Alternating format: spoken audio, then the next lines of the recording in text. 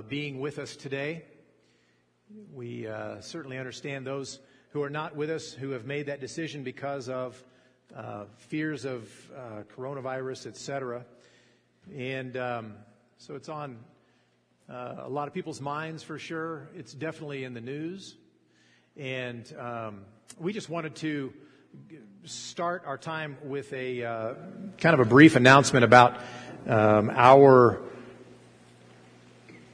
preparations and our stance, our understanding regarding coronavirus and how Parkside is thinking about it, etc. And so we wanted to reiterate what has been said before, that for our seniors, given the fact that seniors tend to have a greater susceptibility, vulnerability to coronavirus than younger people, we certainly understand if older people want to stay home.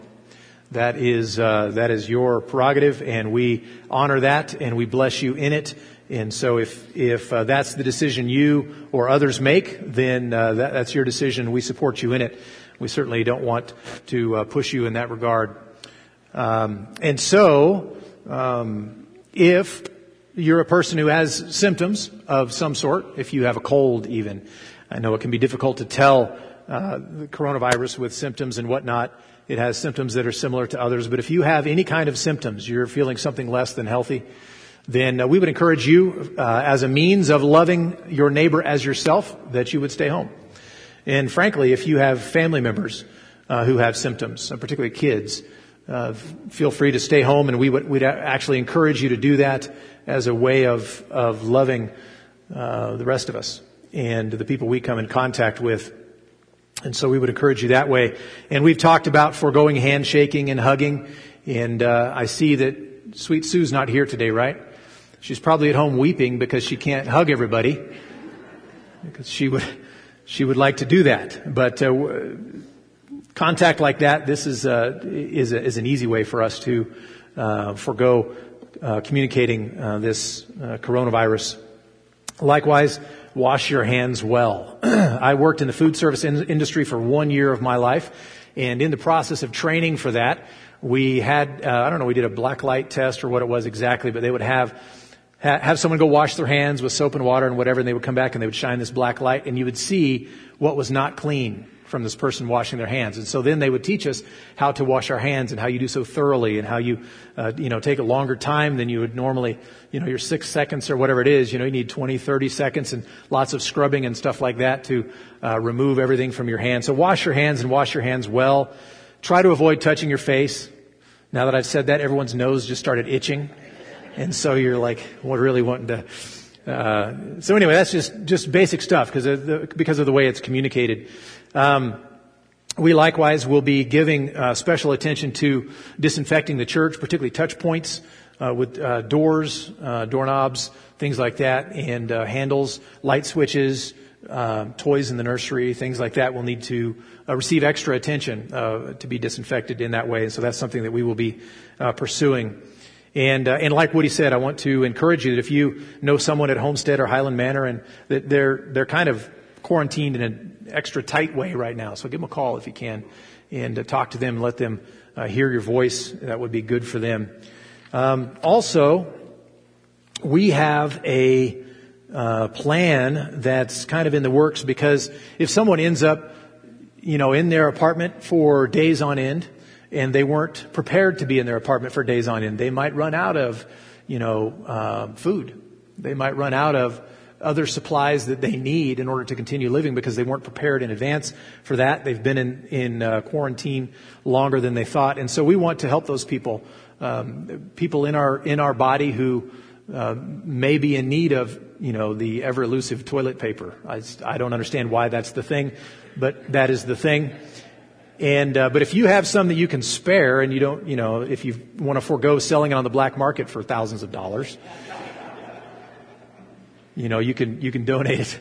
So we all joking aside, we have a responsibility to care for the members of the body here. And so we want to be a focal point for those who have need within our body to call and say, hey, I have need. I've been in my apartment for this many days and I'm really running out of food or whatever the issue is. I need help. Well, we all exist to help one another in that regard. So Parkside wants to be a nexus in that regard for our people, for those people who need to call with their own need, and likewise for those people who maybe don't have need. Maybe they're well set up and they're prepared and they can help out. Well, we want to be a focal point for that also. And so we want to help those in need receive the things that they need, particularly those who are members of our congregation here. We want to take care of them. And we've already heard from people who want to participate in providing for those needs. And so we just wanted you to know that there is a plan in the works that we've thought about and are working towards. And so if you have questions about that, if you want to, if you know of a need within our body, come to Woody or Chris or me, come to Monty, come to really any of the elders and deacons of the church and bring that need. Likewise, if you're someone who wants to help meet a need, come to us with that also. We want to meet those needs as best we can as a means of serving one another and taking care of one another. And so that is something that we are pursuing, seeking to do. And there was one other thing in connection with that I really wanted to say that I forgot. If someone else knows what I was going to say and didn't say, would you let me know? Inevitably, it'll come up later, but it'll have been too late by that point. Do what? The website?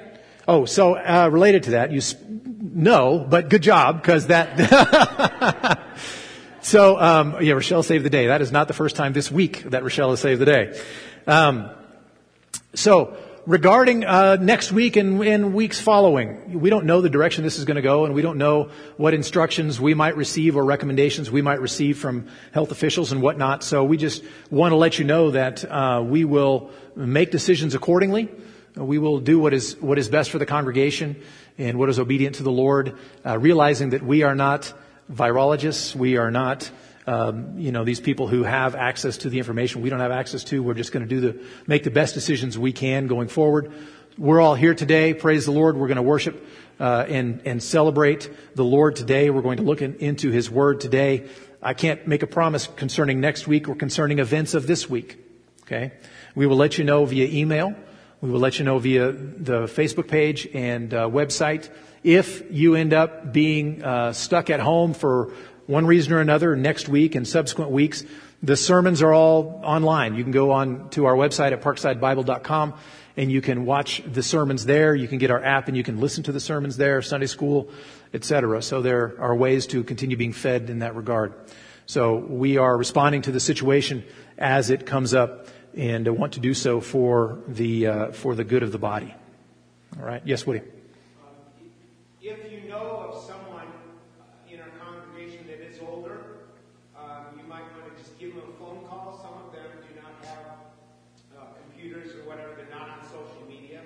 Phone calls would be great. We had that in our Sunday school suggested there this morning. So phone calls to folks that aren't here, just to check up on them and see if they need something.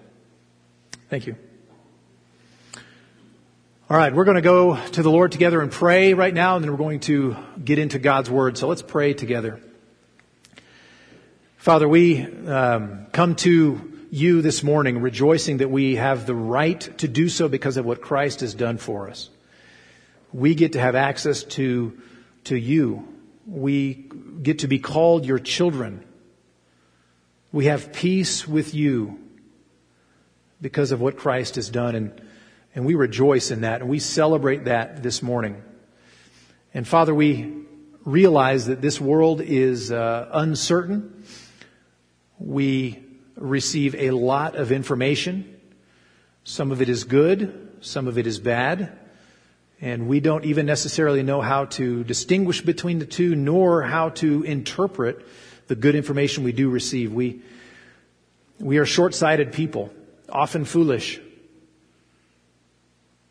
And when we look at world events and we look at the situation going on with coronavirus and how it's affecting our society, how it's affecting people's health, how it's affecting the economy, it's affecting people coming together even on a Sunday morning. Father, we come to you because you are above all that. You are all-knowing and wise, eternal, and sovereign. And so we bring our concerns to you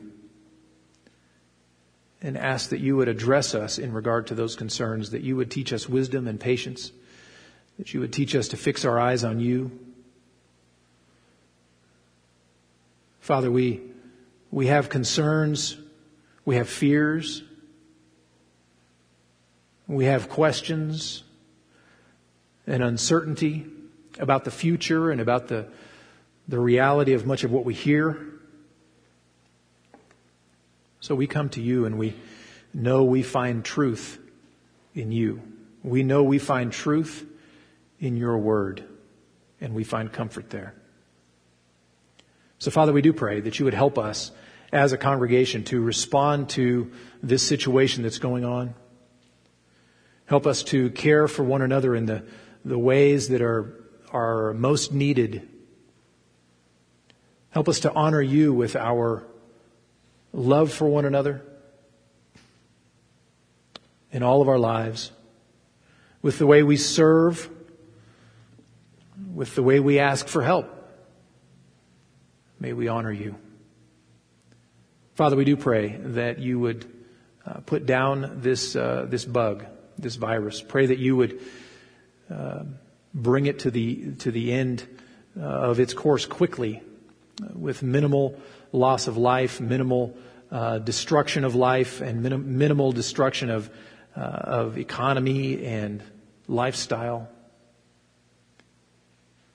Father, we ask that you'd work in this situation. We ask that you would use it as an opportunity for the gospel.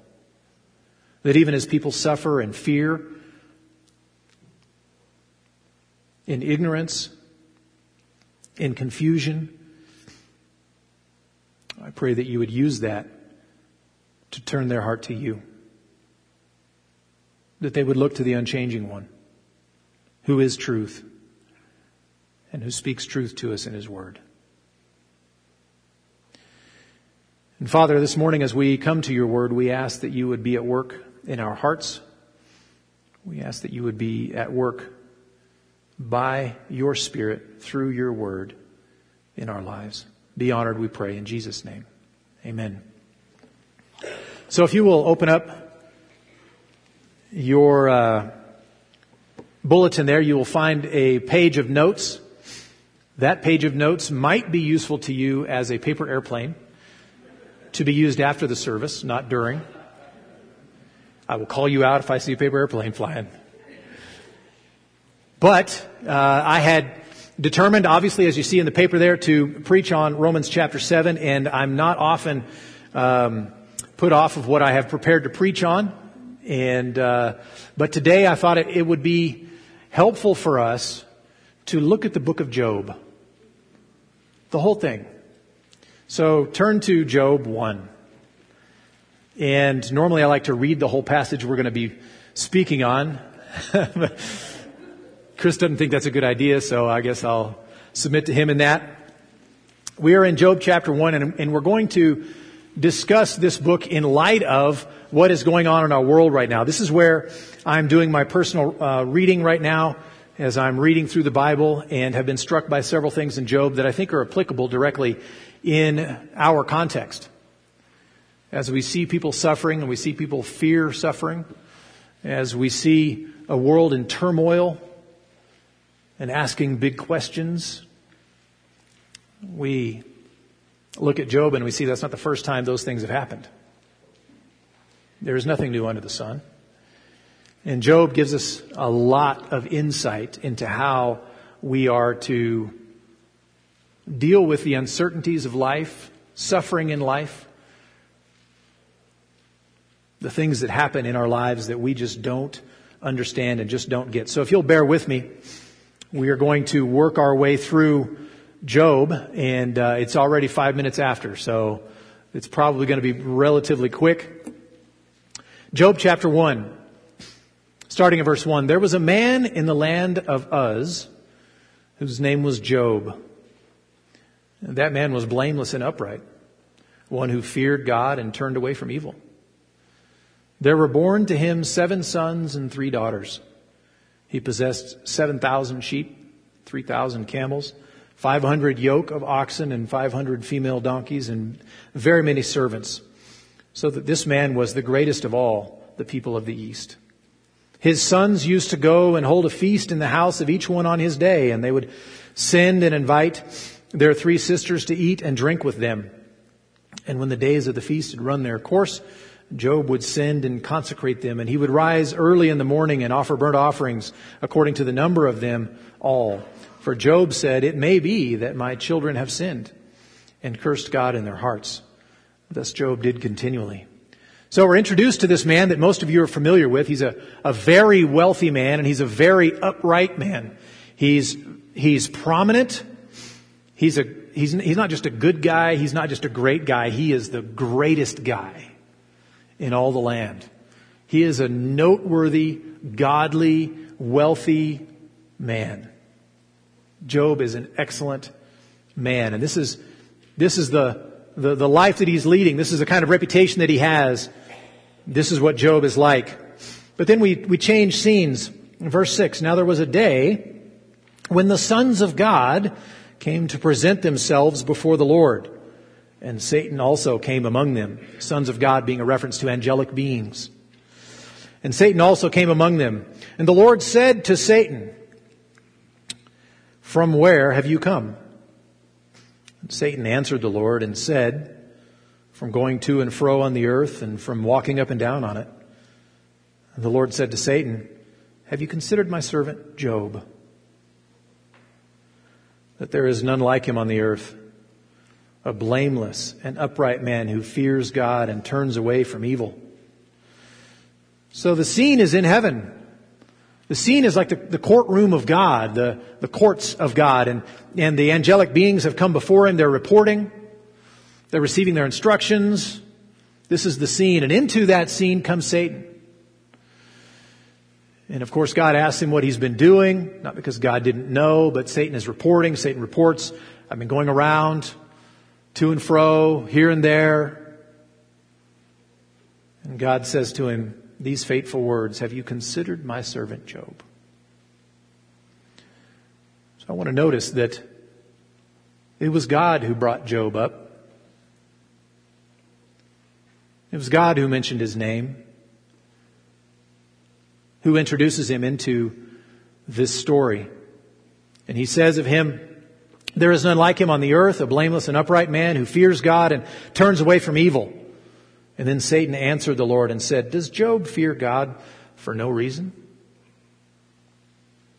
I'll paraphrase. "God, if you gave me riches and wealth and honor like he has, I'd fear you too." Does Job fear God for no reason? That's Satan's objection. "Have you not put a hedge around him and his house and all that he has on every side? You've blessed the work of his hands, and his possessions have increased in the land. But stretch out your hand and touch all that he has, and he will curse you to your face." Satan alleges that Job serves God because God has blessed Job so abundantly. You take away that blessing and he will curse you. And the Lord said to Satan, "Behold, all that he has is in your hand. Only against him do not stretch out your hand." So Satan went out from the presence of the Lord. So God responds to this objection that Satan has made, that he serves you because you've blessed him so mightily. If you remove that blessing, if you take away his things, the outward evidence of your blessing upon him, he will curse you. And so God says, well, you can do what you want with his things. Just don't touch him. Only against him do not stretch out your hand. So Satan goes away. That was a scene. That was like an aside. Meanwhile, back at the ranch, verse 13, now there was a day when his sons and daughters, speaking of Job's sons and daughters, were eating and drinking wine in their oldest brother's house. And there came a messenger to Job and said, the oxen were plowing and the donkeys feeding beside them, and the Sabaeans fell upon them and took them and struck down the servants with the edge of the sword, and I alone have escaped to tell you. The livestock has been attacked, destroyed, stolen, gone. It's not yours anymore, and I alone have escaped to tell you, says this messenger. Verse 16, while he was yet speaking, there came another and said, the fire of God fell from heaven and burned up the sheep and the servants and consumed them, and I alone have escaped to tell you. There was a natural disaster. Not only has the enemy struck, there's natural disaster. Fire from heaven has come down and has burned the sheep and the servants and consumed them, and I alone as a messenger have escaped. And while he was still speaking, there came another and said the Chaldeans formed 3 groups and made a raid on the camels and took them and struck down the servants with the edge of the sword. And guess what? I alone have escaped to tell you. So the Chaldeans, they brought a raid on the camels, stole the camels, struck down the servants, killed a bunch of people, and I'm the only one who escaped to tell you about this.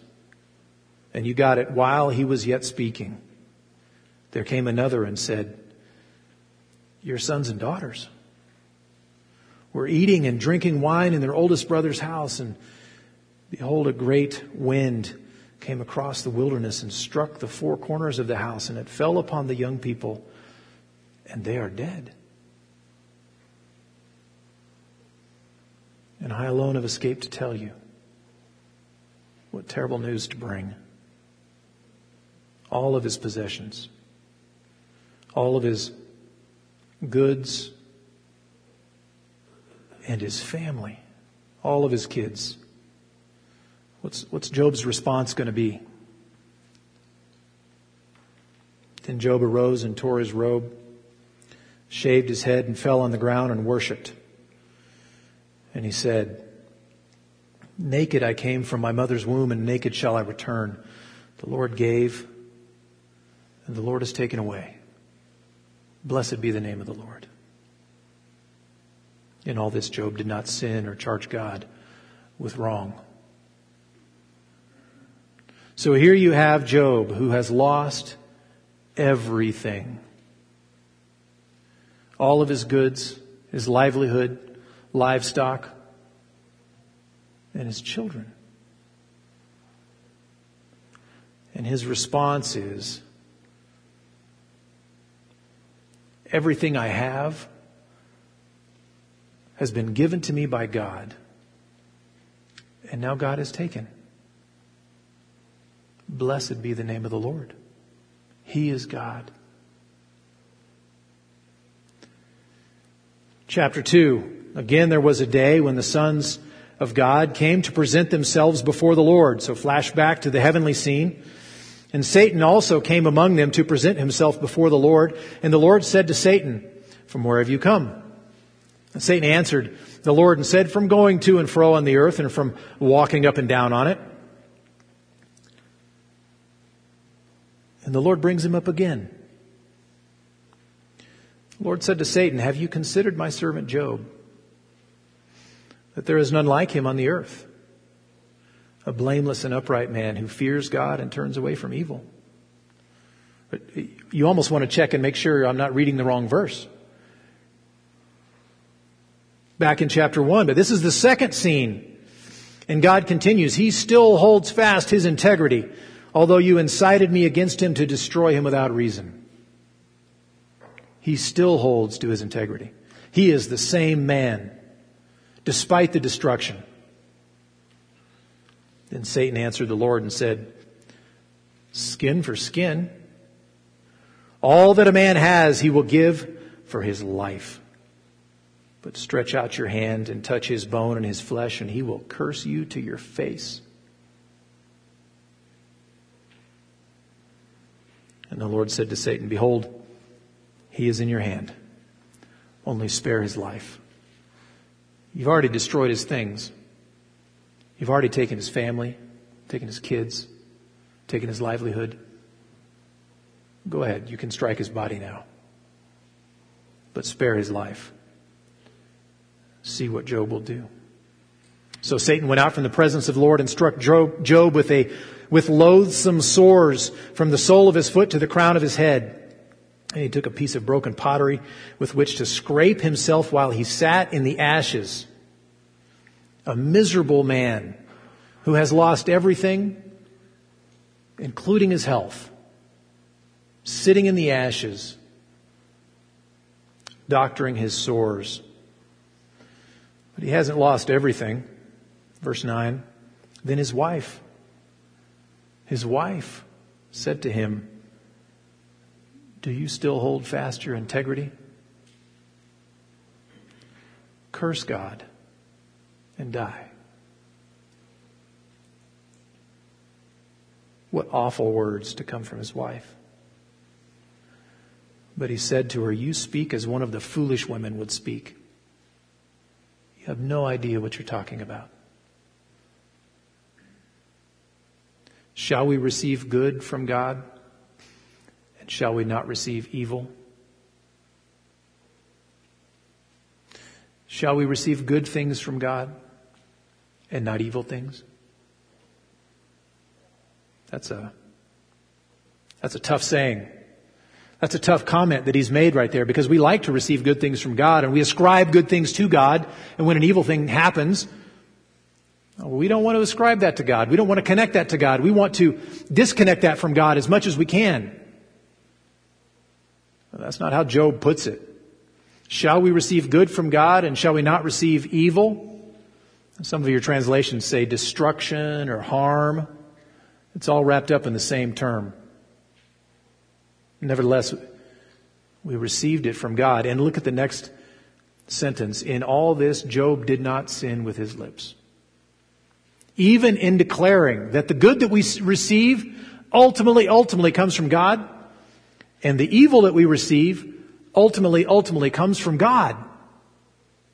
In all of this, he did not sin with his lips. That is tough.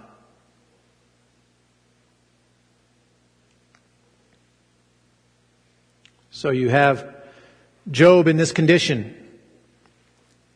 His wife has abandoned him, basically, told him to abandon God. He's on his own. He doesn't have any health, doesn't have any wealth. His kids are gone. He's sitting in the dirt pile, trying to dress his wounds. And he has these three friends who come to visit him. And these three friends, closing out the remainder of chapter 2, they start off doing the wisest thing they do in the entire book of Job. They sit silently. Would that they had remained silent. But they didn't remain silent. But they show up, they hear of what's gone on, and they show up to comfort him. And they sit there for days and days. 7 days, it says in verse 13, they sat with him on the ground 7 days and 7 nights, and no one spoke a word to him, for they saw that his suffering was great. Sometimes when you're comforting someone, the best thing you can do is sit there. Silently. So that's the situation. Job knows nothing about what has gone on in heaven. He has no idea. We do. We've read, we've seen what's gone on in heaven. But he has no idea. He's just living life and experiencing the destruction of his life. And so we get into chapter 3. After this, Job opened his mouth and cursed the day of his birth. Wouldn't you? You'd be tempted. You'd be tempted. This kind of destruction, this kind of everything taken away from you, including your health.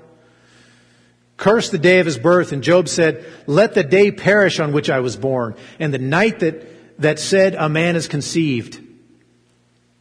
He cursed the day of his own birth. He wishes he weren't alive. He wishes he had never been. And then he continues on. By the way, some of you have looked at the clock and you're thinking, we're going to finish at 3:30 or 4. We will pick up and go a little bit faster in just a moment, starting right now, okay? So Job begins a speech. You see in your Bible there, he begins a speech, and chapter 3 is him speaking. He continues on sort of in the same tone. But what I want to point out to you is after he's cursed the day of his birth, which is bad enough, then he begins asking the impossible question. You know what the impossible question is. Why? Why? That's the impossible question. And 4, 5, 6 times in here in chapter 3 alone, he asks that question. Why did this happen? Why do bad things happen to good people? Why do these things come? Why do bad people suffer great things? Why? And that's the theme of his questioning. That's the theme of his thoughts. That's what he can't get out of his mind is why me? Why me? And of course, from chapter 4 on, and you can just start flipping, we'll pick up again in chapter 38. If you have read Job, it's hard to wade through because his friends finally do start speaking, which is too bad. They are foolish friends. They have some knowledge, but not all of it. And they have some wisdom, but not enough.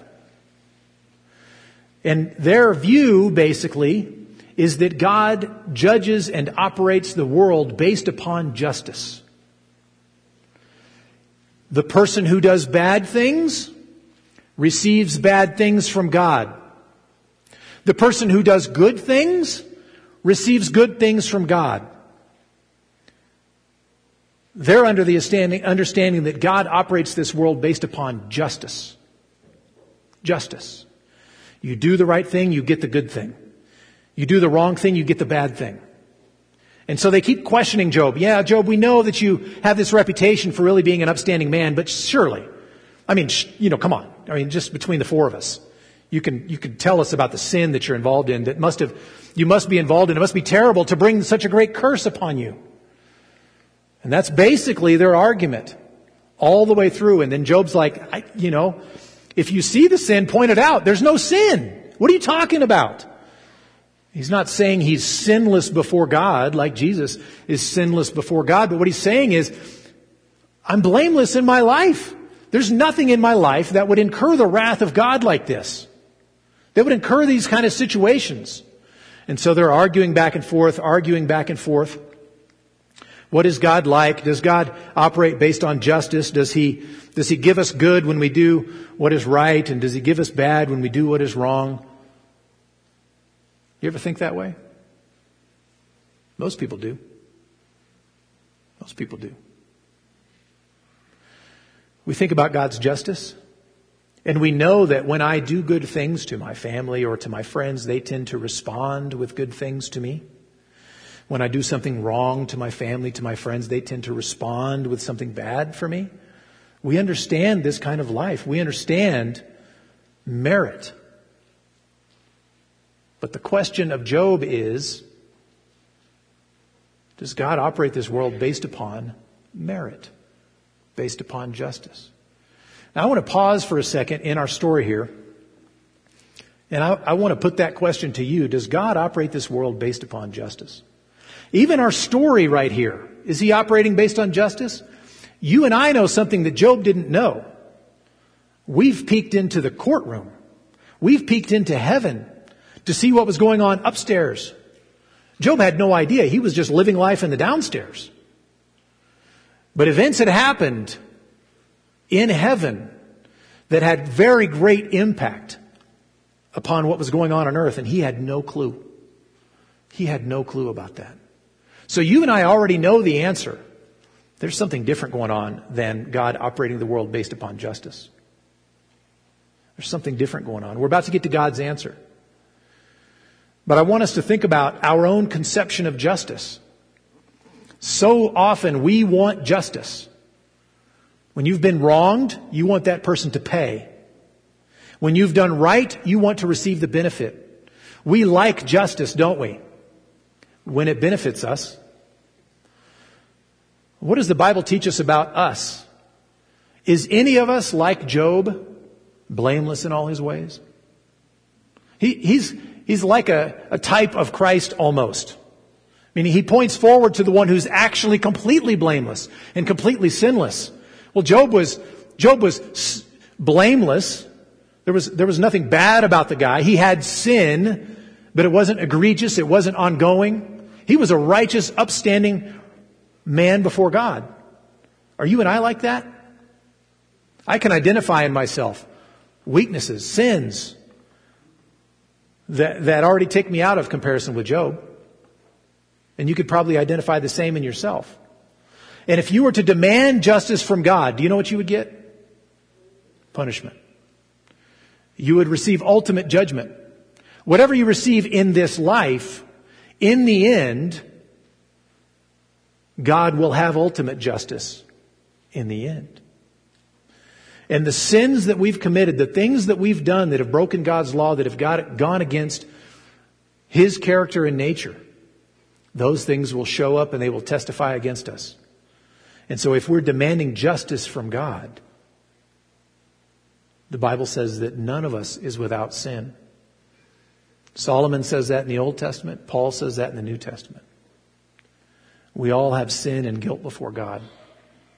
And the wages of sin is death. We deserve eternal death. And so if God operated this world based on justice, you and I should already be judged. But before we get to God's answer here in the book of Job, I want us to think about the answer that He gives in the whole Bible. This is why we praise God for Jesus, who is the righteous one, who was actually utterly, completely sinless. Not just appearing so, not just in the estimation of man, or not just a pretty good guy, or even a really good guy, but perfect, sinless. Who then offered Himself to stand in our place, to take the penalty that you and I have deserved, that we have earned, that we have merited. And He takes that penalty on Himself, pays that penalty to the full, and gives life to us in its place by faith in Him. And so when you and I are thinking about this situation, or when we are thinking about a life situation, we're thinking about justice, we need to think in those terms. True justice was poured out on Jesus. Only it was justice for the sin that I've committed, for the sin that you've committed, put on Him. So what is God's answer? What's the answer that God gives here finally in chapter 38 and following? By the way, if you read out loud, and sometimes it's really good to do that, this is a passage that you should read at the top of your voice, okay? The first time I read this, I was amazed that it's just powerful what's going on here in this passage. The reason we're preaching from Job today and not Romans chapter 7 is because we are in a world of uncertainty. Have you and I seen into heaven in regard to the coronavirus? Do we know what God's plan is? Do we know what God is accomplishing? We don't even know necessarily what all information we've received on earth to believe, to act on. We're a little bit in the dark, or a lot in the dark.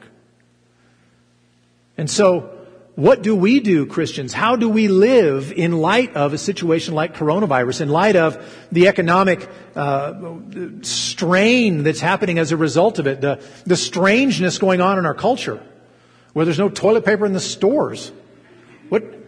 How do we live in this world? How do we live in light of that? That's the question. So Job's friends thought God operates a world of justice based upon merit. Finally, the Lord shows up. Chapter 38, verse 1. Then the Lord answered Job out of the whirlwind and said, "Who is this that darkens counsel by words without knowledge? Dress for action like a man. I will question you and you make it known to me." So God shows up and He is not pleased with the way the conversation has been going. It's a pooling of ignorance for all these chapters. And He says in verse 4, "Where were you when I laid the foundation of the earth? Tell me if you have understanding. Who determined its measurements? Surely you know. Or who stretched the line upon it? On what were its bases sunk? And who laid its cornerstone when the morning stars sang together and all the sons of God shouted for joy?" Counselors, you think you have wisdom to give to Job? You think you can speak definitively on this subject? Okay, let's talk about wisdom. Let's talk about what you understand and what you don't understand. Or who shut in the sea with doors when it burst out from the womb? When I made clouds its garment and thick darkness its swaddling band, and prescribed the limits for it. Who sets the boundary for the sea? Verse 12, have you commanded the morning? Do you tell the sun when to come up? Cause the dawn to know its place? Have you done that? And he continues on and continues on and continues on and continues on to say, all right, you wise counselors who understand all things and know that God operates the world based upon merit. That's your conclusion that you've drawn.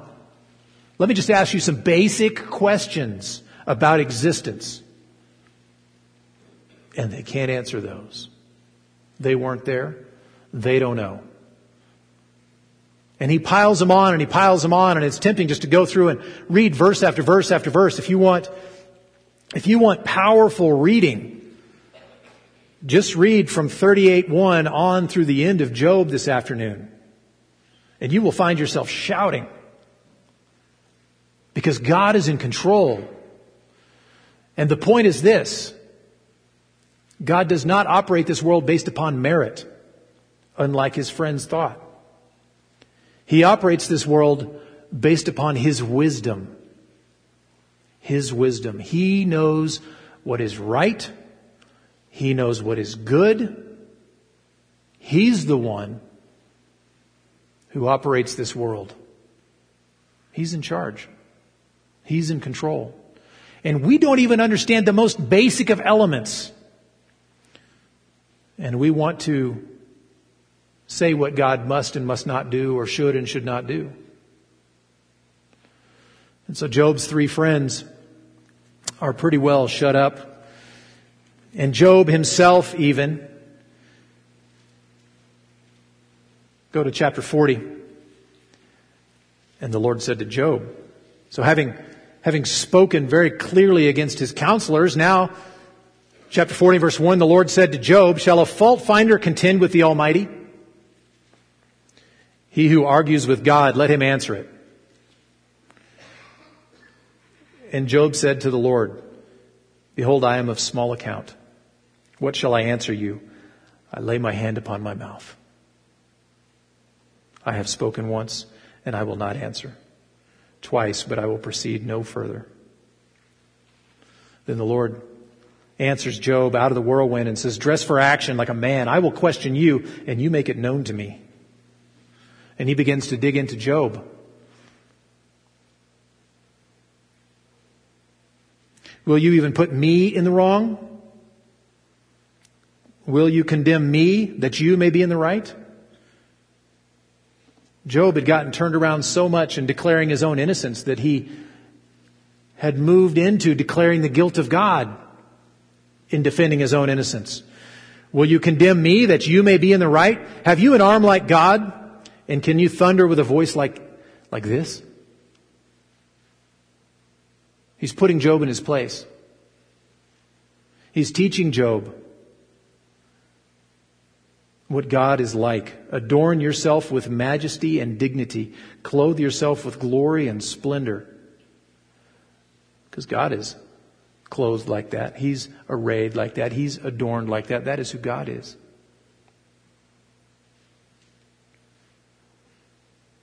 These mysteries of our existence, these mysteries of when this animal gives birth and who provides the food for that animal and where does the snow come from and where is the snow stored and while it's waiting to come from or to come to us and all of that stuff. These mysteries that Job had no understanding of. Those mysteries are God's domain. Now we have science and we've learned where snow comes from and we've discussed these different things, but the more we learn, the more questions we have. And God is the one who knows those questions, the answers to those questions. He's the one who put that information there. He's the one who upholds this world that we barely understand. These mysteries are God's domain alone. And he says to Job, so is your situation, Job. God's domain. It is God's domain. It's a mystery to Job, but it's the domain of God. And that's the point I want to make for us today. That we may not understand, and I certainly don't understand, what's going on and what direction it's heading and all that kind of stuff. But that is God's domain. That doesn't mean we don't develop what it takes to deal with this disease. It doesn't mean we don't take steps to control the spread of it and all that kind of stuff. Of course we do. Of course we do. But the why question, which so pestered Job, why? Why me? Why is it like this? Was answered by a peek into heaven that Job never got. But you and I get. You and I get in this instance. But we don't get a peek into heaven today. We have the message of Job. God is trustworthy. This is His domain. And so we trust Him. Job couldn't understand his problem. He never could understand his problem. He's left in the end with God saying, hey, I am God and you are not. I am in control of this situation. Believe me.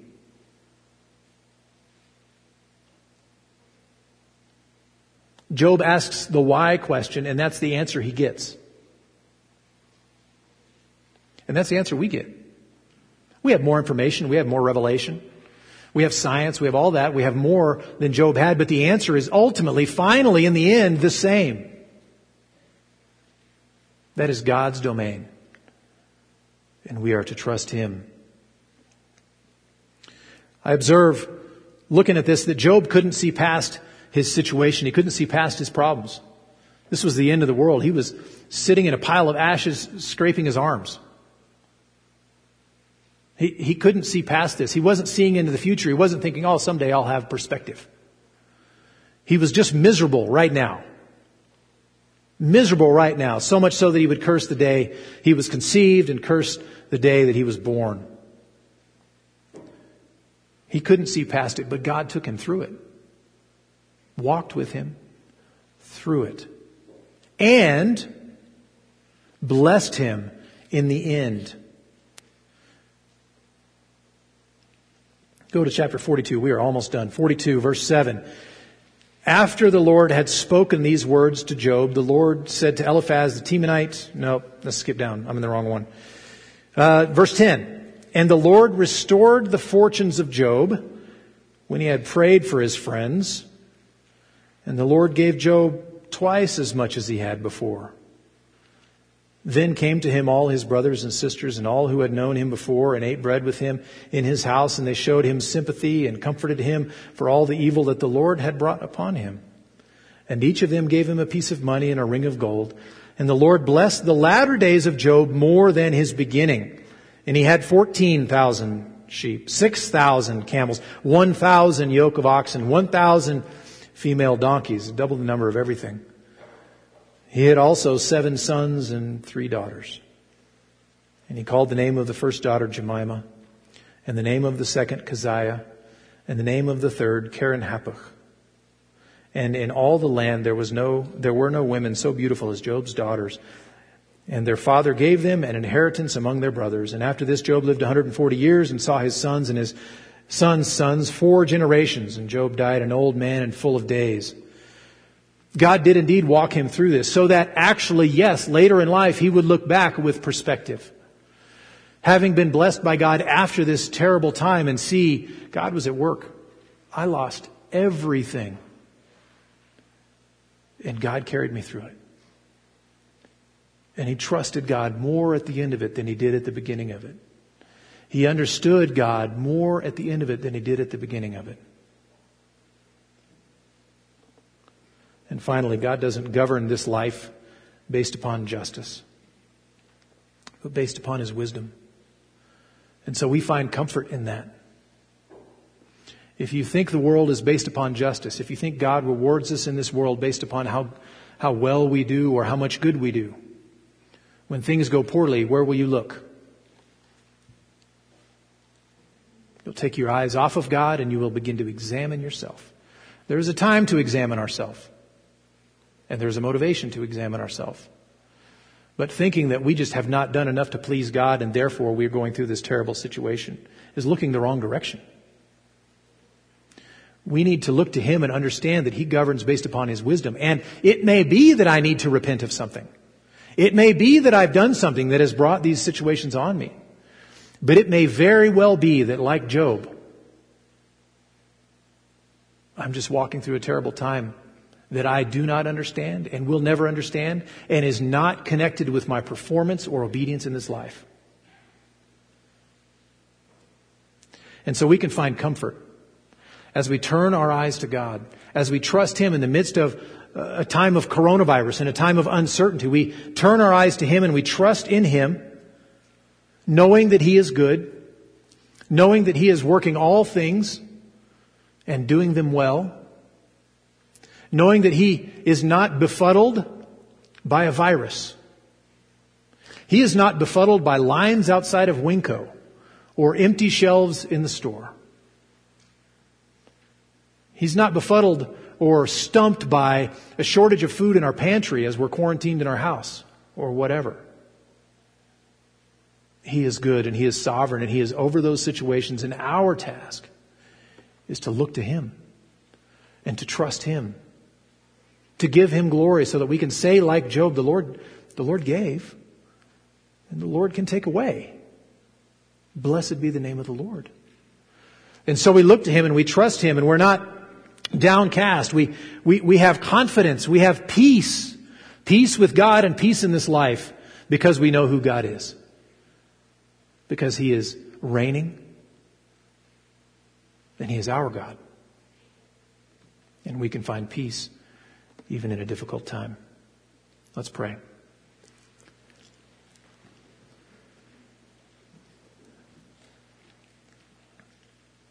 Father, there is so much to learn from Job's life, from the mistaken claims that his friends made, from his own confused and mistaken responses, from the words that you say to him. But Father, today I pray that you would send us out with very great confidence in you. That we trust you. We find peace in this situation regardless of whether things go very badly or turn better. We trust you. We look to you. We know that you do indeed operate this world based upon your wisdom, based upon your plan and what you are accomplishing. And since we know you, we rejoice in that and we find peace. So I pray that you would bless each one here, that their eyes would be fixed on you that way. I pray that you would help us as we serve one another, that we would serve one another even in practical physical needs, and while doing so, we would direct the eyes of one another to you, to remember you and find comfort and peace and hope and life in you. Pray these things in Jesus' name. Amen. There will be someone up here to pray with you if you want to come forward.